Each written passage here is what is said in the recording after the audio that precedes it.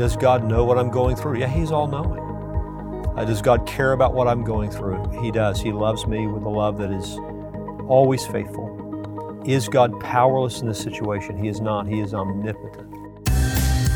From Walking in Grace, this is the Straight Truth Podcast, Christian truths in an increasingly secular world.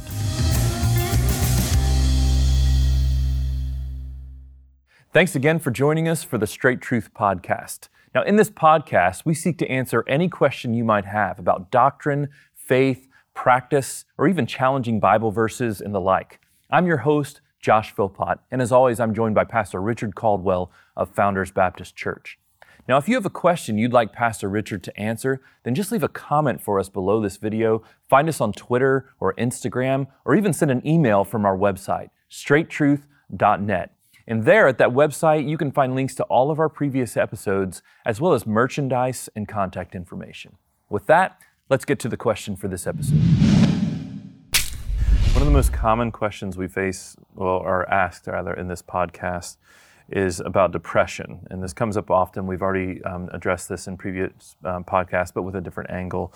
So I wonder if you could talk about it a little bit more again. Are there specific biblical examples of depression and how to deal with it? And how does a pastor like yourself, who has to face this often in a church, how do you respond to someone in the congregation who is depressed? And what should a Christian do in general who is overwhelmed with depression?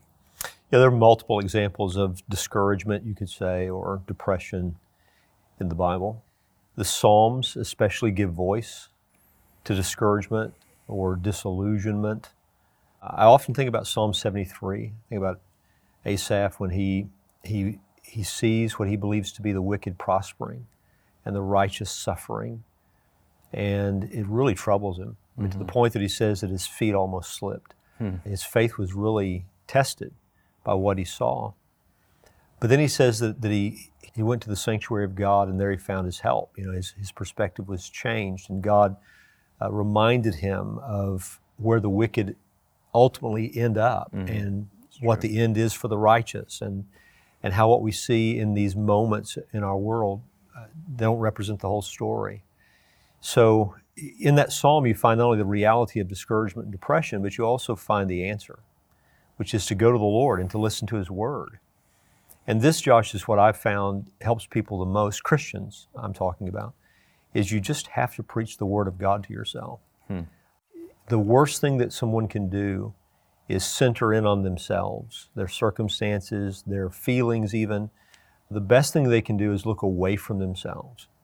And we're taught to fix our eyes on the author and the finisher of our faith.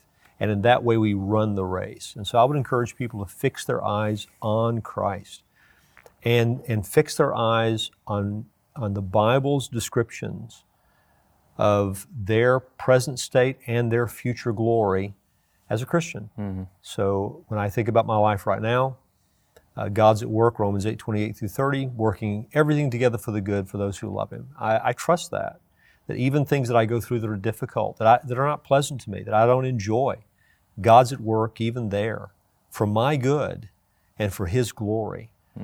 God, I have to bring the attributes of God, what He's declared about Himself, into my mind, into my heart, regarding my situations. Does God know what I'm going through? Yeah, He's all-knowing. Does God care about what I'm going through? He does. He loves me with a love that is always faithful. Is God powerless in this situation? He is not. He is omnipotent. Being all-powerful, has He somehow restricted Himself so that He doesn't involve Himself in what I'm going through? No, He's sovereign over everything. There's not one detail of my life that He's not Lord over, that He's not on the throne about. So if He knows everything about my life, if He cares about me with an everlasting love, if He is sovereign over every detail of my life, if He involves Himself with my situations so that everything in my life is ultimately resulting in my good and His glory, what do I have to be afraid of? What do I have to be afraid of? And the more that I can preach those truths to myself, the more accurate my perspective will be. And that's something else I would say. What we're really aiming at is not some sort of artificial encouragement. That never helps anybody. I don't want to tell someone who's discouraged something that just makes them feel better. What God is doing in His Word is not calling us to positive thinking. What God is doing in His Word is calling us to truthful thinking. So the good news for any discouraged Christian is this. The information I would give you from the Bible that would lift your heart, I'm not just pumping you up with some sort of artificial, pie-in-the-sky, positive thinking. All I'm asking you to do is to call to your mind what is true. I mean, what's real.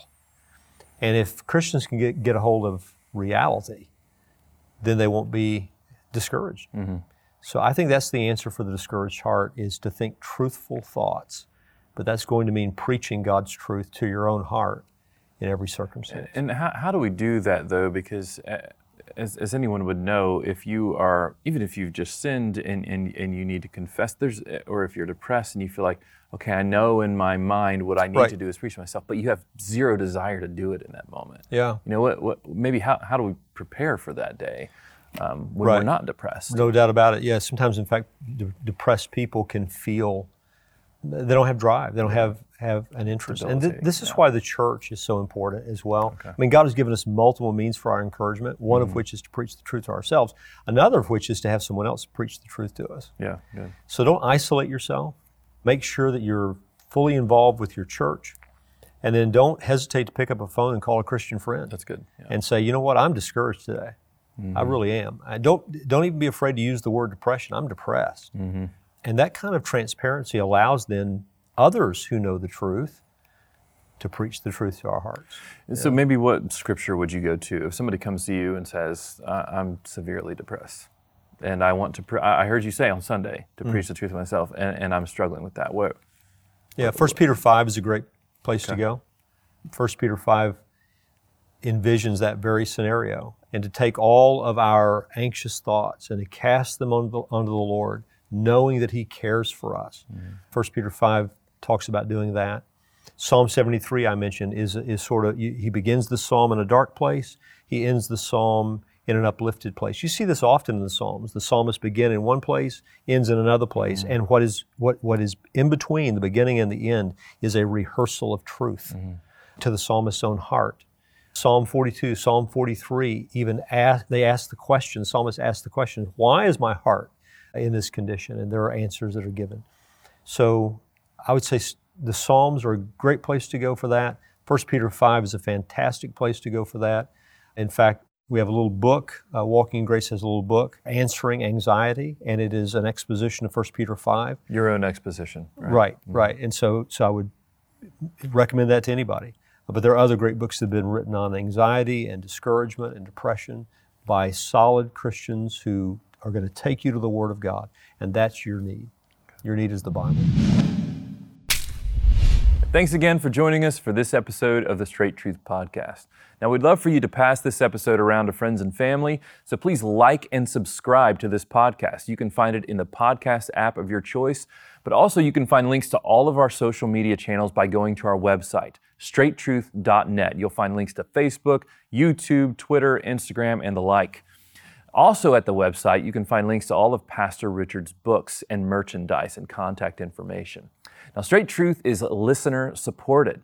So if you'd like to find out ways to help us to continue to produce this podcast, again, you'll find that at the website, straighttruth.net.